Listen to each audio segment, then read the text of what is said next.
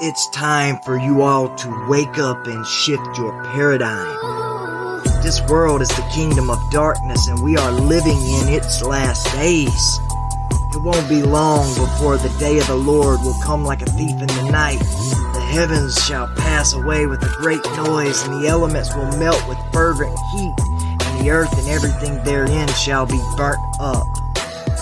The Luciferian elite have been setting up the New World Order, and now they've established the globalist beast system for the rise of that wicked one and revealing of the man of sin who comes after the workings of Satan. Don't take my word for it. Read the Bible, and you'll know that perilous times shall come in the last days. And we are in the last days.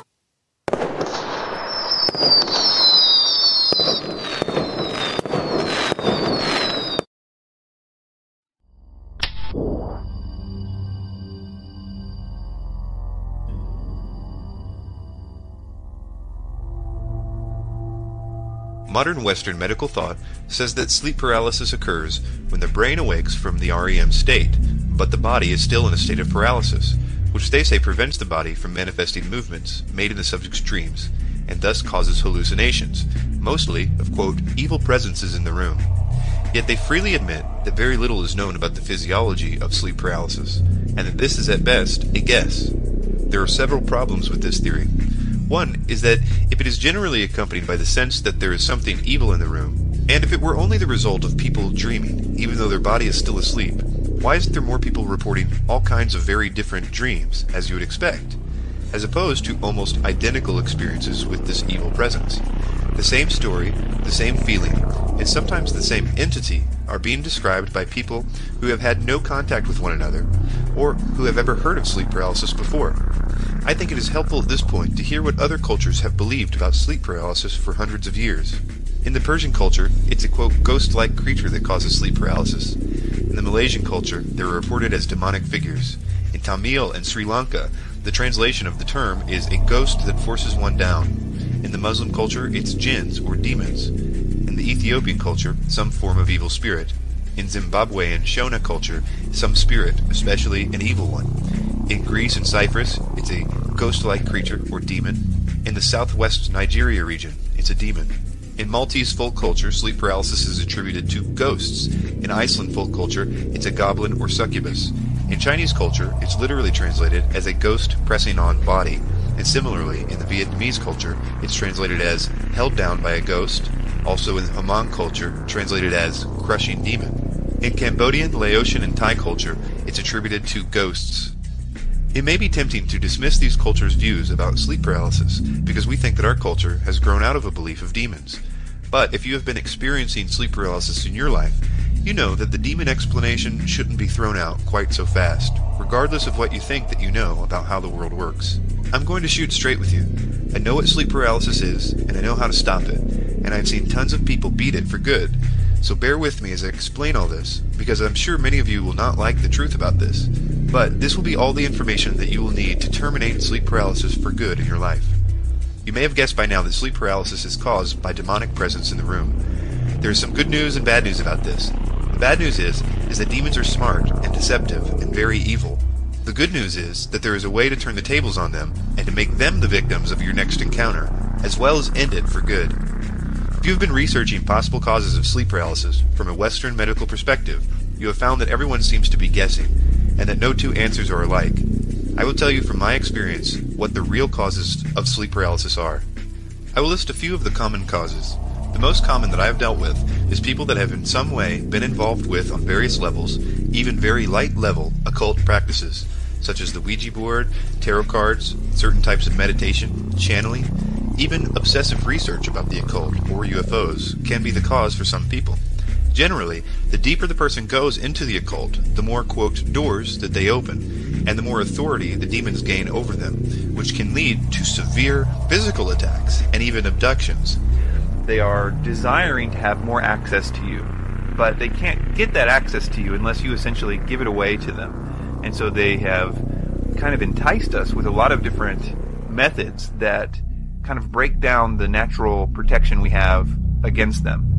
And as we continue to do those things that break down that barrier, they continue to have more access to them, to us rather. So that's why it tends to get more severe down the line if the person is still doing whatever it is that's opening these doors. You can't, as we're going to find out, just by stopping the thing in your life, we'll just call it what it is, the sin in your life, it's not going to make this stop forever. The way this works is the protection that you naturally have against these beings is kind of being chipped away. Those chips are permanent. You can't repair it yourself. They can be repaired. I want to let you know that this protection can be repaired, but it's not going to be repaired just by stopping it. What you're going to do by stopping whatever it is that's being done is you're going to prevent it from getting any worse. And it will get worse if you continue to do this. In the cases of generational doorways, that is something that was opened by their parents or grandparents, usually in some kind of ritual or something, whether the parent or grandparent actually knew what they were doing or not, they were giving away their ownership of the child to the dark side, if you will, to the enemy. And it's not necessarily their fault in a lot of cases. They thought they were probably doing something good or whatever, but that's how this dark side operates. It tricks people into thinking what they're doing is good. But nevertheless, my point is that those doors tend to be pretty much the same, that they're going to stay the same level throughout the person's life unless the person opens up more doors as a result of that. Usually what happens a lot of times, is that the person that has generational doors has been experiencing this since they were very young, or sometimes they'll say as far as they can remember, they've been having these supernatural experiences. And what they will interpret that as, and I would say they're encouraged to interpret it this way, is that it's because they are naturally quote-unquote gifted or psychic or, whatever. The person may be thinking that they are, any number of things that makes them special. And that's an interesting idea because it makes the person want to go in further. Okay, now I'm super special, so I want to go look into this more. I want to use this gift that I have.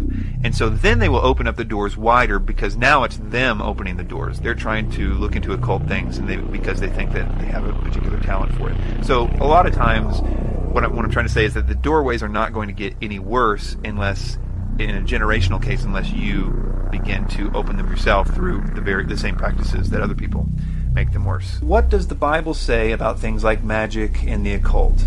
In Leviticus 19:31 it says, "Give no regard to mediums and familiar spirits. Do not seek after them, to be defiled by them. I am the Lord your God." So God basically says here, don't have anything to do with psychics or mediums. And also notice that he says that they would defile us in some way. So we're going to look a little more in detail into that aspect in just a minute. But first let's look at some other verses. Deuteronomy 18, verses 10 through 14 says, "Let no one be found among you who sacrifices his son or daughter in the fire, who practices divination or sorcery, interprets omens, engages in witchcraft or casts spells, or who is a medium or a spiritist who consults with the dead. Anyone who does these things is detestable to the Lord, and because of these detestable practices, the Lord your God will drive out those nations before you. You must be blameless before the Lord your God. The nations you will dispossess listen to those who practice sorcery or divination, but as for you, the Lord your God has not permitted you to do so." And as you can see here, there's a ton of other verses that also show the exact same thing, that the occult in its various forms are bad and that God doesn't want us doing them. So one of the questions I had is, why is it bad? Surely God has a good reason why he doesn't want people to do this stuff. I think that we should obey God either way. But from what I know about God in my own life, whenever he forbids us to do something in his word, it is because that doing it would harm us in some way. See, he created everything. He knows how everything works. He knows how stuff like mediums and psychics and all that occult stuff works. So it also stands to reason that he knows that something about all that stuff would harm us if we did it. So in order for us to understand why all this stuff is bad and to understand how it all works, we need to do a quick study about the forces that are behind it all. There's a branch of theology called demonology, and it's basically the study of demons. The Bible says a whole lot about demons, so we can understand things about their characteristics and things about their motivations. For instance, we find that they have intelligence. In fact, we find that they're very smart. And a lot of times we find that they use that intelligence to be deceiving, deceptive. I have here also that they empower psychic ability. What I mean by that is that we see in the Bible people that can tell fortunes or psychics, it says that they can do so because they have a demon. In fact, in Acts 16:16, Paul casts a demon out of a woman and she's no longer able to do this, and we're going to look at that a little later. Satan and his angels can talk and shout. Moving on, it says that they seek and accept worship. That is, that they desire to be worshipped, and that they can also receive that worship, usually in the form of them indwelling idols. They can perform lying signs and wonders. They are very powerful. They can do supernatural things. And they are subject to Christians. What I mean here is that the Lord has given Christians his full power and authority over all demons so that they should not harm us, as it says in Luke 10, verse 19, and many other places. And we're going to look at that in greater detail as we continue. So the question is, how do they start to be able to manifest or mess with people and even possess people? What do people do to open up the doors in their lives to these demons? Now keep in mind, there are various levels or degrees that demons can mess with people. It almost never starts out in full-blown possession. And the stages have been described as oppression sometimes. This is kind of, they're able to sort of mess with you, make you feel bad and things like that. Attachment is kind of a more severe version of that. And then finally possession, like we see with the guy among the tombs in Mark chapter 5. And we're not told exactly how one begins to open these doors in their lives, but we do find a lot of clues, like Judas is a good example. Now, it says that he was possessed by Satan himself the night that he betrayed Jesus. And we know that Judas had opened up his heart to evil, possibly with greed issues. We find that in John 12:6, because he was stealing from the money bag and things like that. So sin in general can be a way to open up doors slightly. Severe anger can open up a door. We find in Ephesians chapter 4, 26 and 27. From missionaries' experiences, demon possession also seems to be related to the practicing of magic and the worshiping of false gods in different cultures and things. Scripture repeatedly relates idol worship to the actual worship of demons. We see this in Leviticus 17:7, Deuteronomy 32:17, Psalm 106:37, and an interesting one, I think, is 1 Corinthians 10, verse 20, where Paul says, "But I say that the things which the Gentiles sacrifice, they sacrifice to devils, and not to God. And I would not that ye should have fellowship with devils." But what by far opens the biggest doors of all, and what we're going to be talking about today, can pretty much be summed up in that list that we read earlier in Deuteronomy, which says, quote, "Who practices divination or sorcery, interprets omens, engages in witchcraft or casts spells, or who is a medium or spiritist." Now these are the things that we find open up the big doors in people's lives. And the more that they do them, the wider the doors opened. This concept will really help you understand all the issues that we're going to be talking about today. God set up this world, and He gave us free will, the ability to make our own choices. Now, He warned us, He told us not to do certain things, because He knew that those things would harm us. But He wanted to allow us to make our own decisions. It's all about human free will in one sense. God's given us the opportunity to choose to love Him, and He's also given us lots of opportunities to choose different things in the context of that. Ephesians 4:27 says, "Neither give place to the devil." This means that we can, in some way, give place to the devil.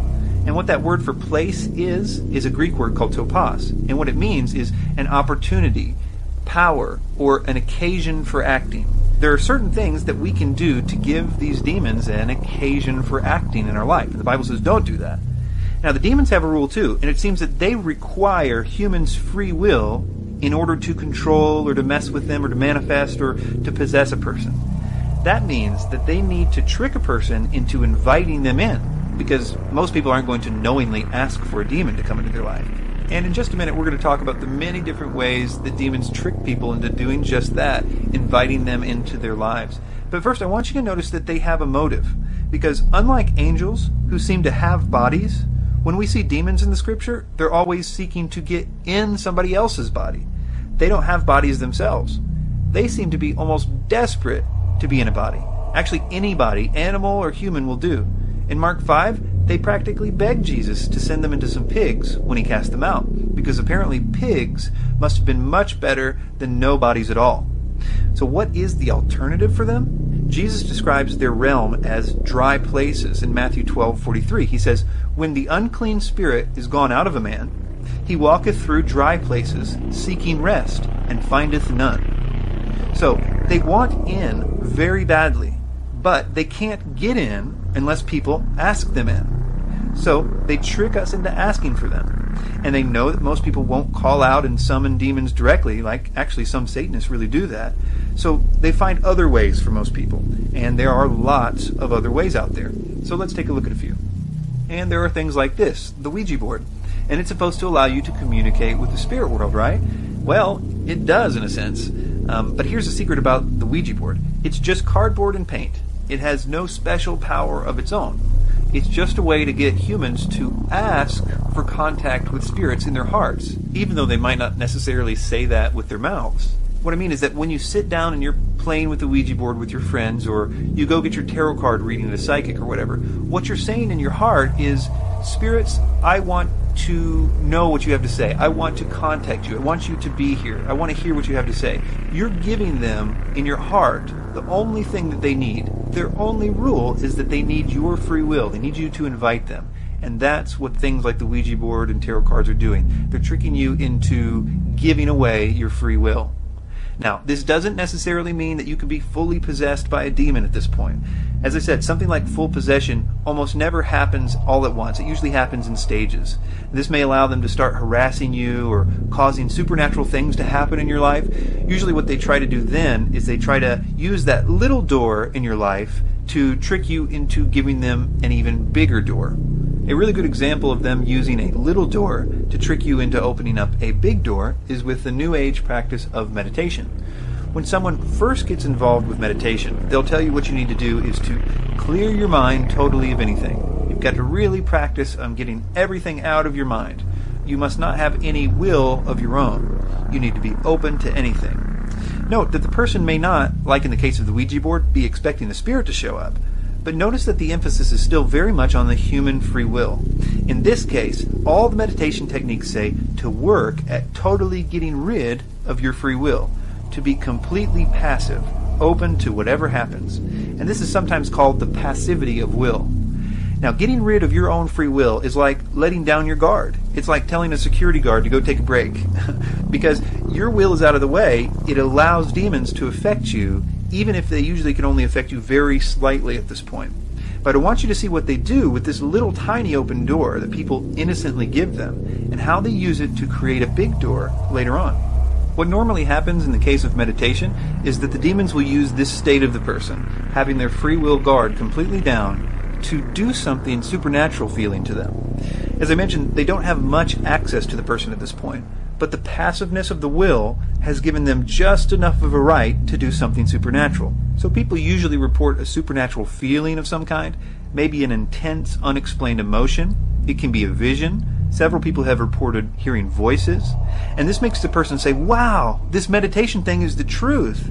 I've literally felt it work. Now this makes the person start to try to find out more about meditation, to go even deeper into meditation, and to get more of the power that they think is available if they go further into meditation. That initial supernatural feeling is kind of like the bait at the end of the fish hook.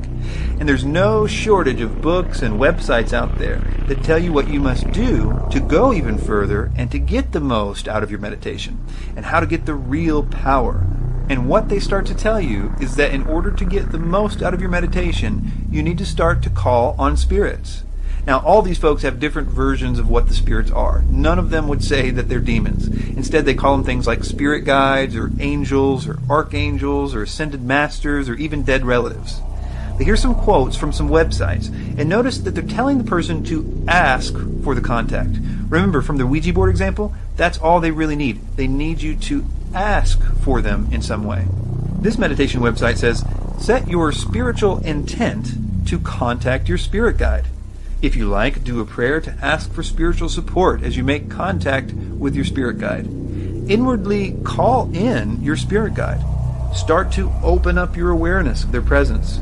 You may see them, feel their presence, hear them communicating, or somehow just know that they're there. As spirit, say hello to your spirit guide. Allow yourself to receive a hello back from your spirit guide. So many of these things are appealing to the will of the person in this quote. Inwardly call in your spirit guide. Set your spiritual intent to contact your spirit guide. These are a picture-perfect example of what demons need. And here's another quote from a meditation website. It says, and as we continue to breathe in and out very deeply, we call upon your guardian angels and the archangels to make their presence known? So you can see that at least in some cases, meditation leads to the very same place, getting people to invite spirits into their lives. So let's move on and let's talk about psychics and ghosts and seances and all that stuff. What you need to know is it's not even really that complicated how demons can tell us things about our lives that no one else knows. It's not because they can read your mind or they can tell the future. In fact, I think that Daniel 2, verses 27 and 28 and other places show us that they cannot do this. It's all basically because they watch us. I'm not sure if we have certain demons that are assigned to us, like C.S. Lewis envisioned in his book, The Screwtape Letters, or if they alternate or whatever. The scripture doesn't really say. But they do observe us, and they know things about you that nobody else knows. They know what you ate for breakfast. They listen to you tell your friend that secret that nobody else knows but you and them. They know things that you're really interested in. So if you go and you talk to a psychic, and that psychic has her own life massively opened up to demons through the occult practices that she does, and they can communicate with her, they communicate to her the things about you that seem very impossible for the psychic to know. And she, like the lady in Acts, makes much gain from this. Another aspect of this is that demons communicate with one another. They network with one another, if you will. So, for instance, if you asked a psychic that something only your great-great-great-great-great-grandmother could have known, like where is the will hidden or something like that, the demon that was observing your great-great-great-great-grandmother hide that will knows where it is.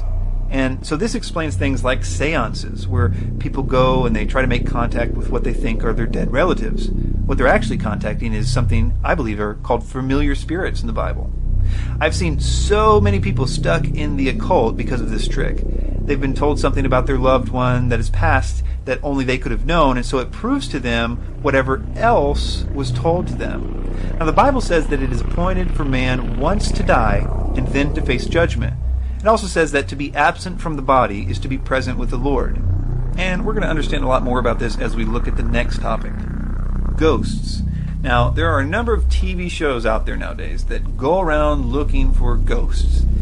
And while I think there is some fakery going on with some of those shows, I also think that there are some genuine supernatural things that are going on in other of those cases.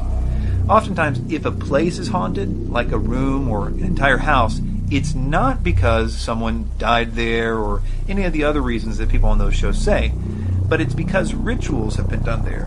Sometimes they can be satanic ritual sites, or more commonly, things like seances or other types of summoning of spirits. The demons are territorial. They go only where they've been given the authority to go, like we see in Mark 5 with the pigs. That's why sometimes only certain rooms are haunted. Only certain rooms have had rituals and things done in them. More often than that, however, that is, in most cases, it is not the house that is haunted at all, but the person, if you will. I've heard people say to me that they moved from house to house and from city to city, and all the houses that they moved in were haunted. Scary things would happen, they would see and hear things all the time. Now, in that case, it was because they had opened up themselves to the demonic realm by their practicing magic and other occult things. They themselves were the problem, not the house. It's really important to realize that in these haunting cases, the demons are playing a kind of game.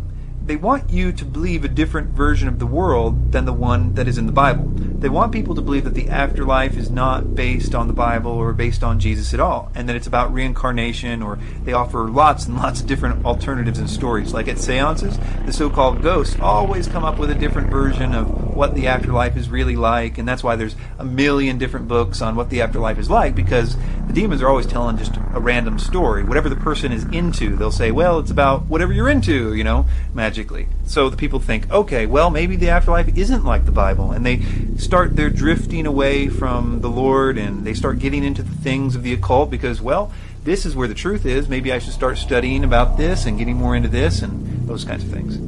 Aliens. So what does the Bible say about life on other planets? It doesn't say anything, for or against, really. I suppose that it's possible that God could have created an infinite number of planets like Earth, but the Bible simply doesn't say. But I can be sure that the phenomena that we've been seeing for the last 60 years or so, the UFOs that people report and the alien abduction testimonies that we hear, are definitely not from beings from other planets. Let me read some quotes from people who've been studying this alien phenomena that we've been experiencing. Now, these are people that are not necessarily Christians, but they are really big names in UFO research, and they do a lot of study about it. They say things like, one theory, which can no longer be taken very seriously, is that UFOs are interstellar spaceships. Arthur C. Clarke said this in the New York Times Book Review. Also, George Crichton, in a 1992 Flying Saucer Review policy statement, says there seems to be no evidence yet that any of these craft or beings originate from outer space. This is an interesting one from Lynn Cato in a report that she did for the U.S. Air Force. It says, a large part of the available UFO literature is closely linked with mysticism and the metaphysical. It deals with subjects like mental telepathy, automatic writing, and invisible entities, as well as phenomena like poltergeists, manifestations, possession. Many of the UFO reports now being published in the popular press recount alleged incidents that are strikingly similar to demonic possession and psychic phenomena. Here's an interesting one. Dr. Pierre Guerin says, UFO behavior is more akin to magic than to physics as we know it. The modern UFO nauts and the demons of past days are probably identical. John Keel said, the UFO manifestations seem to be, by and large, merely minor variations of the age-old demonological phenomena. Trevor James says, a working knowledge of occult science is indispensable to UFO investigation. Another one that I think is really interesting is with Whitley Strieber. He's possibly the most famous alien abduction case, and he wrote the book Communion, which was wildly successful. He says, I felt an absolutely indescribable sense of menace. It was hell on earth to be there in the presence of the entities, and yet I couldn't move, couldn't cry out, couldn't get away. I lay as still as death, suffering inner agonies. Whatever was there seemed so monstrously ugly, so filthy and dark and sinister. Of course they were demons. They had to be. And they were here, and I couldn't get away. And I think that the best evidence of all is the fact that certain people that have experienced so-called alien abduction have reported that when they called out to Jesus, the attacks totally stopped. It didn't matter if they thought they were on some spaceship being tortured or whatever, they were immediately back in their bed.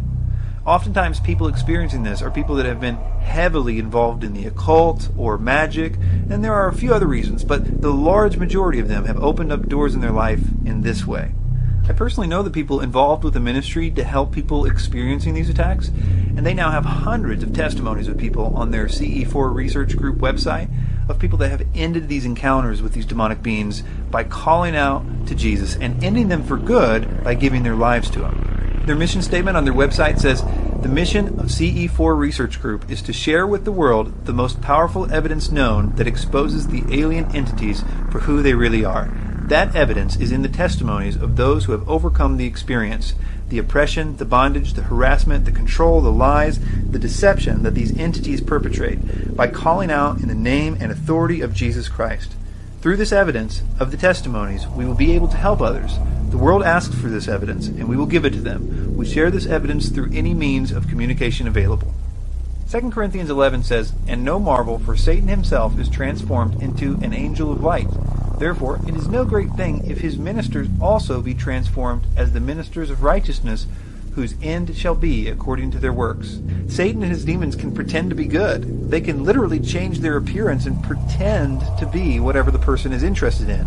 Now, they can't just show up to anybody on the street, and the person has to be doing this occult type of stuff before they could manifest. 1 Timothy 4:1 says, in the latter times some shall depart from the faith, giving heed to seducing spirits and doctrines of devils. I think this shows that these spirits are seductive and that they in fact write doctrines of some kind, or convey doctrines at the very least. Now, oftentimes, when someone lets a demon into their life, the demons want people to go out and spread the message that they told them. They want them to start a blog or start a publishing company, or they want them to go out on a world stage and go on the lecture circuit and all this stuff. But the messages that they want people to spread usually can be summed up in about 5 different main messages. They kind of mix and match, but it usually has something to do with one of these 5 messages. Number 1 is that you are God, or you can be like God if you do certain things. Now, this is an old trick of Satan, and I'm sure people remember that way back in the Garden of Eden, Satan said, when you eat of it, your eyes will be opened and you will be like God. So one of the first lies ever recorded was Satan telling humans that they could be like God. The next one is that there is a coming age of enlightenment, or an evolution of humanity. And this is actually what the term New Age means. The next one is that aliens are somehow our genetic ancestors, and then we can become like them. Almost every movie for the past 20 years has had some kind of theme like this. The reason it's so important, in my opinion, is that if you believe that aliens are real and they are in some way our creators, then you have to throw away God. And if the aliens are simply more evolved than us, then we would naturally think that we one day could be evolved like them, that we could gain all the powers and the technology like them if we evolve to their level. The next one is that there are certain people that are holding us back from the evolution. And this is a really scary one if you think about it.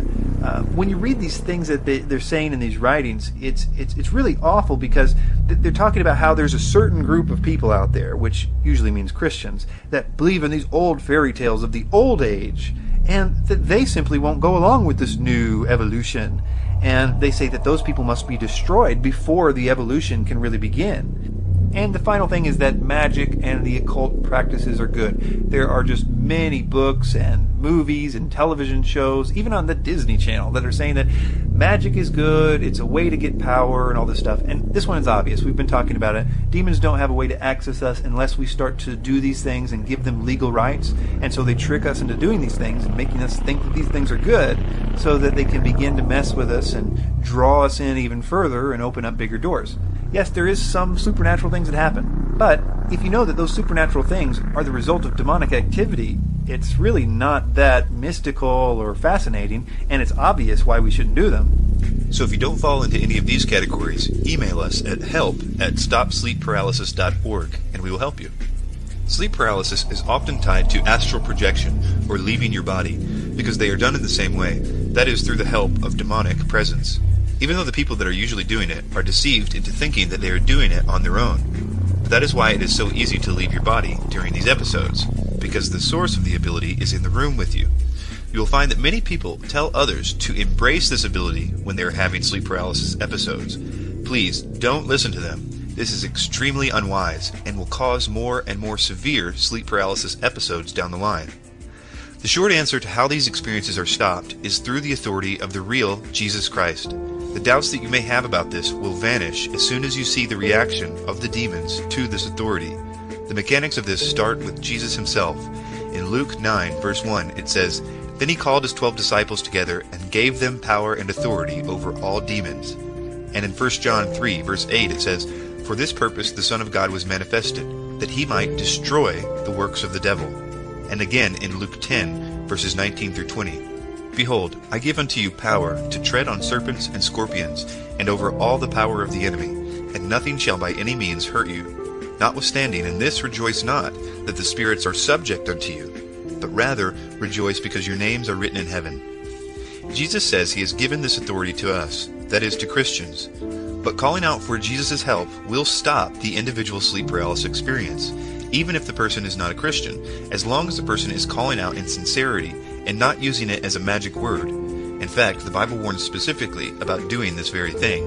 In Acts 19, there were some people that saw that the apostles of Jesus had been given this authority over the demonic realm, and they tried to use it for themselves even though they didn't believe. It says, "In the name of Jesus, whom Paul preaches, I command you to come out." The 7 sons of Sceva, a Jewish chief priest, were doing this. One day the evil spirit answered them and said, "Jesus I know, and I know about Paul, but who are you?" And the man who had the evil spirit jumped on them and overpowered them all. He gave them such a beating that they ran out of the house naked and bleeding. So be careful if you're not a Christian and using the authority of Christ. Make sure that you are calling on the real Christ in sincerity for his help.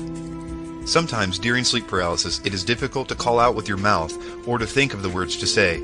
But even if you can only think of one word, let it be calling out on the name of Jesus for help. If you cannot use your mouth, ask God to give you the use of your mouth. I have even heard of a woman spelling out with her pinky finger the name of Jesus and stopped the experience. Probably even more important than what you say when attacked by demons is your unwavering commitment to say it every time it happens. This is because once they know for sure that you are the kind of person that will boldly use the authority Jesus has given you every single time, they will stop bothering you altogether. This is a crucial key to stopping sleep paralysis for good. Obviously, sometimes you won't be able to speak during sleep paralysis, which is fine. Simply think this phrase or a similar phrase, whatever you can think of at the time, even if it's just the name Jesus. But after you're able to speak, rebuke them in Jesus' name or send them to the abyss in Jesus' name. Do this even if the attack is totally over and everything is back to normal. Take a few minutes and let them have it. If they're going to attack you through sleep paralysis, then don't let them get away with it without causing them some trouble too. We call this making a reputation in hell. Be the kind of person that makes demons cringe when they hear that they have to go to your house on an assignment. Trust me, eventually your reputation gets out and the attacks will stop. A word of warning and encouragement for the first time. Though this is not always the case, the first time you try using the authority that Jesus has given you on a demon, it may try to act like it doesn't bother them. Trust me, it's an act, and it's taking everything they have to hold it together.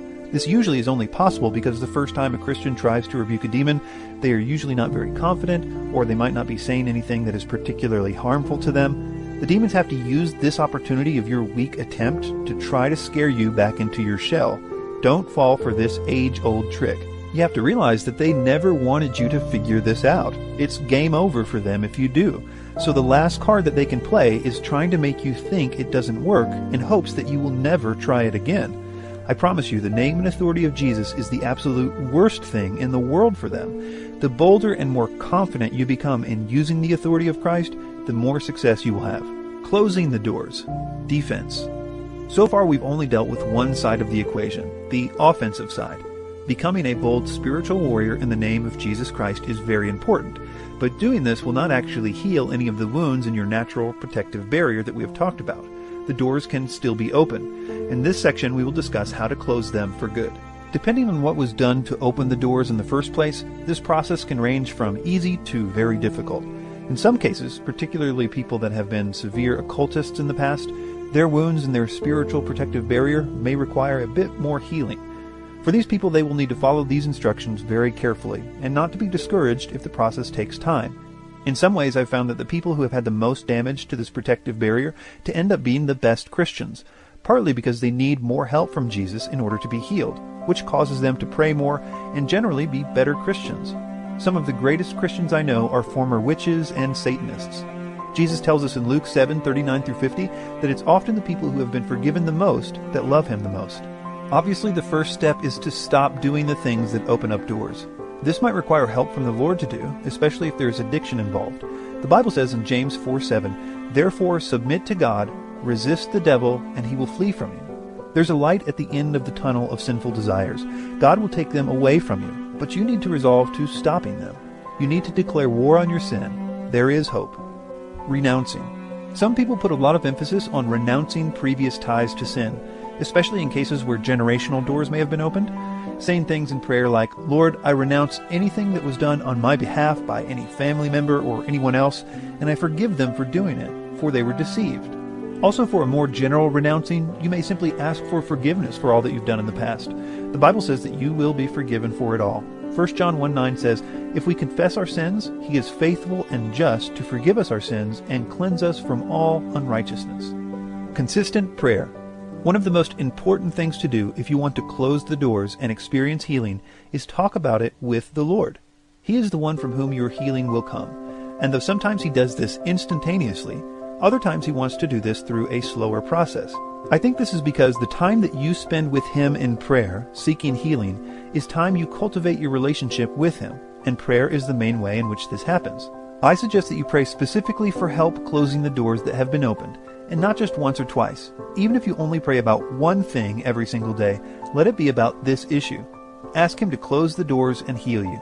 As I said, healing when it comes will come from his hand, and this is often accomplished through consistent prayer. Prayer is also helpful to prevent sleep paralysis. I recommend praying about this before you go to bed.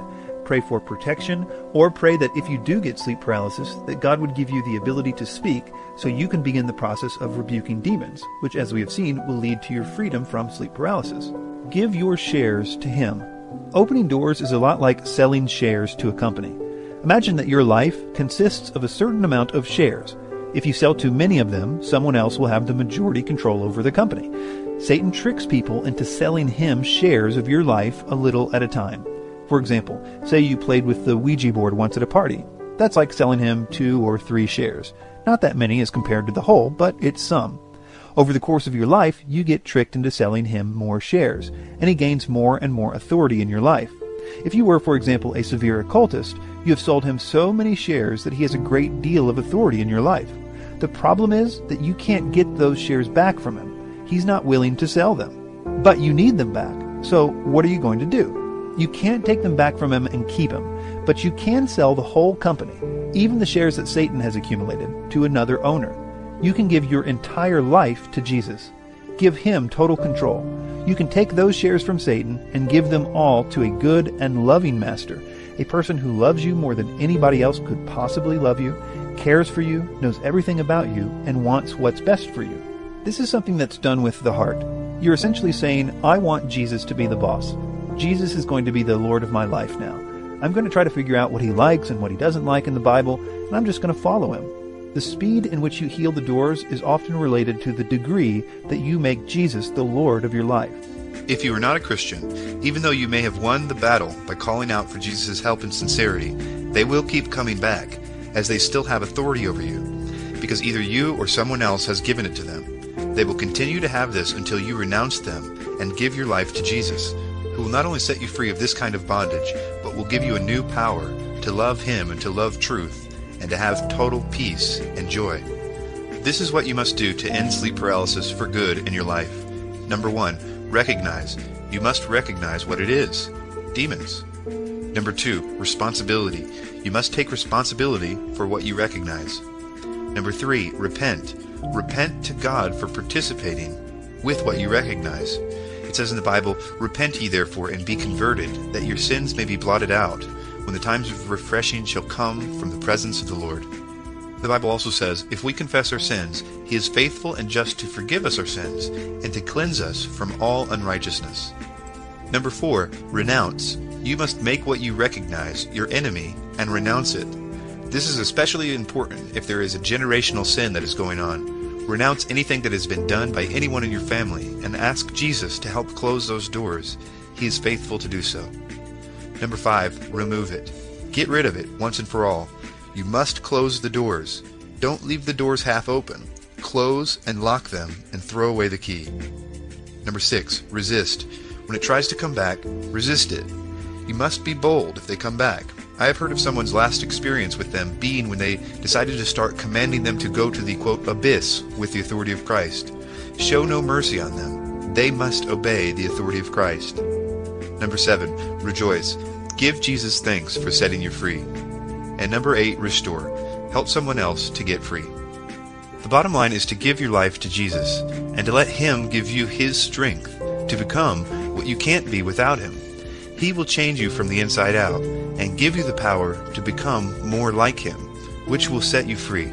So, in conclusion, Jesus is the answer. He is our hope. He is our protector.